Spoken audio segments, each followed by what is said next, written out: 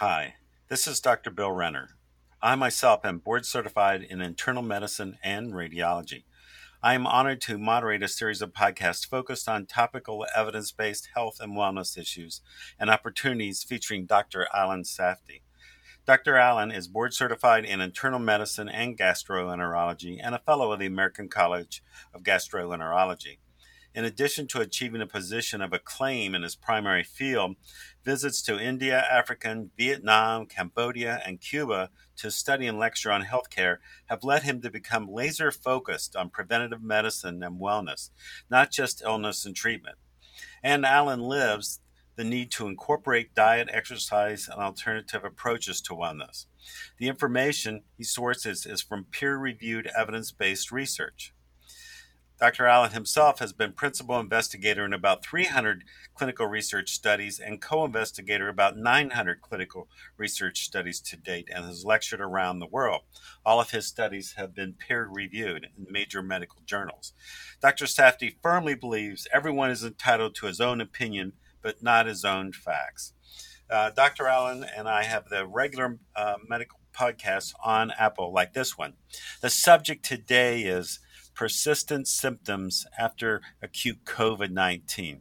Alan, tell us about persistent symptoms after COVID-19, acute illness. Yeah, Bill, that's a great question. I mean, we have to realize that COVID-19 is a systemic illness. What I mean is it doesn't just involve your lungs.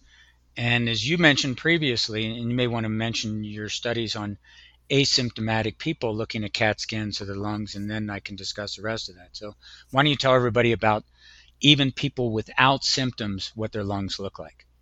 Yeah, it's really fascinating. People that are positive for COVID-19, even patients who are totally asymptomatic, the vast majority of them will have abnormal features on high-resolution chest CT.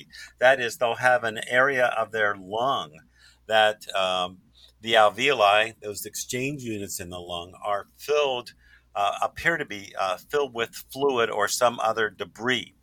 So that even if you are asymptomatic with COVID-19, your high-resolution chest CT will show areas of disease throughout the lung. It's fascinating. Yeah, and the sad part is we don't know what that means long term. We don't know if these people are going to have more shortness of breath with exercise long term. And I've seen patients, some in their 30s, that even months later have persistent symptoms. So we have one of the better studies published in the Journal of the American Medical Association that looked at what happens to people long term after having COVID-19. So you know the common symptoms when you have the disease: cough, fever, shortness of breath, musculoskeletal symptoms, meaning your muscles hurt, your joints hurt, you're tired as can be. Gastrointestinal symptoms are very common. So you could have diarrhea, nausea, vomiting, the inability to smell, a lot of neurologic problems, because this disease can involve your blood vessels. You can end up with little micro clots in different places. You can end up, when we do a colonoscopy, the vast majority of people have little ulcerations that may be ischemic, meaning not enough blood supply getting to areas of the colon. So the question is, what happens to these symptoms after what we say is recovery, meaning, okay, we discharged them from the hospital or we discharged them to medical care. So what they did is they looked at people that had symptoms, and they had people from April through the end of May, and they looked at these patients. And what percentage of these patients do you think had persistent symptoms? More than 50%. Yeah, unfortunately, you're right. It was 87.4%. So yeah, that's even higher than I remember reading the article. I don't remember it being that high, but that's pretty impressive. 80%. That's the vast majority of patients. Yeah. Yeah, you only had 12.6% of patients that had no symptoms. And this is a long time after recovery. So these are patients who recovered from COVID-19, and they at least had one symptom. It doesn't mean that it was particularly only one symptom. A lot of them had fatigue. A lot of them had shortness of breath. A lot of them, they didn't have all the symptoms of the acute illness, but worsened quality of life was observed in about half the patients. So it is Yeah, a and there's a lot of complaints about cognitive problems too. People having trouble with their memory or talking normally or remembering words, even in young people, not just the elderly. no. This disease involves your brain. It involves your lungs. We can see decreased heart function in some of the patients, decreased lung function in some of the patients, decreased neurologic function in some of the patients. We don't have a long enough follow up to determine, how bad this is going to be long term. So people were looking at the deaths, and the deaths are enormous, well beyond. We have 5% of the world's population. We have over 25% of the world's deaths. We spend the most on healthcare, and we're abysmal in preventing spread of this disease. Yeah, I'd also like to comment is that I personally believe these death numbers are very, very low because they're not counting people in nursing homes, which are huge numbers of deaths. And also, if you have a heart attack or a stroke, which is directly related to the COVID virus causing coagulability, that is, there cause a clot in your heart causing a heart attack or a clot in your brain causing a stroke, and if you die from that, the cause of death is not listed as COVID. It's listed as either a heart attack or a stroke. So we're way underestimating the number of deaths from COVID in the United States. No, I couldn't agree more. The consequences, and we're not even following up to see how many patients had heart attacks 3 and 6 months later. We did that for influenza. So, if we look back for influenza, another serious viral illness, but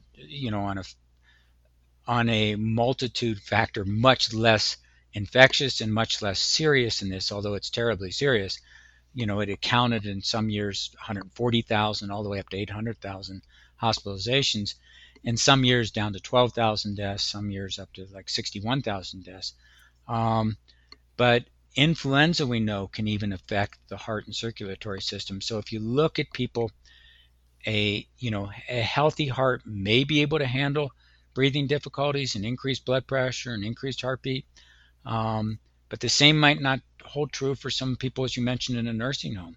So we know that from influenza are people even at home that don't have the healthiest of hearts. So what we've noticed is post-influenza, there's an increase in acute cardiovascular events, heart failure. So they may have heart failure, they may have ischemic heart disease, meaning a heart attack. So for many months after having influenza, there's an increased risk of death from cardiovascular events. And I think we're going to find the same thing with COVID-19, that we're going to have deaths we're not going to attribute to COVID-19, as we didn't attribute some of these flu deaths to the flu, because they died well after recovering from the influenza. So I think that, we need to consider that, we're going to have more morbidity, meaning more illness secondary to COVID-19 than we ever thought before. All right, Alan. Well, that's been a fascinating topic for discussion today.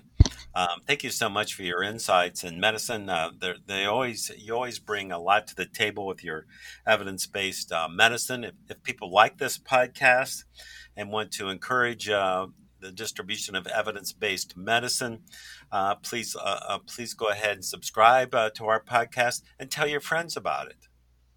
Alan, do you have any comments? No, but get your flu shot this year. If you're older, get the high-dose flu shot. Talk to your physicians about it.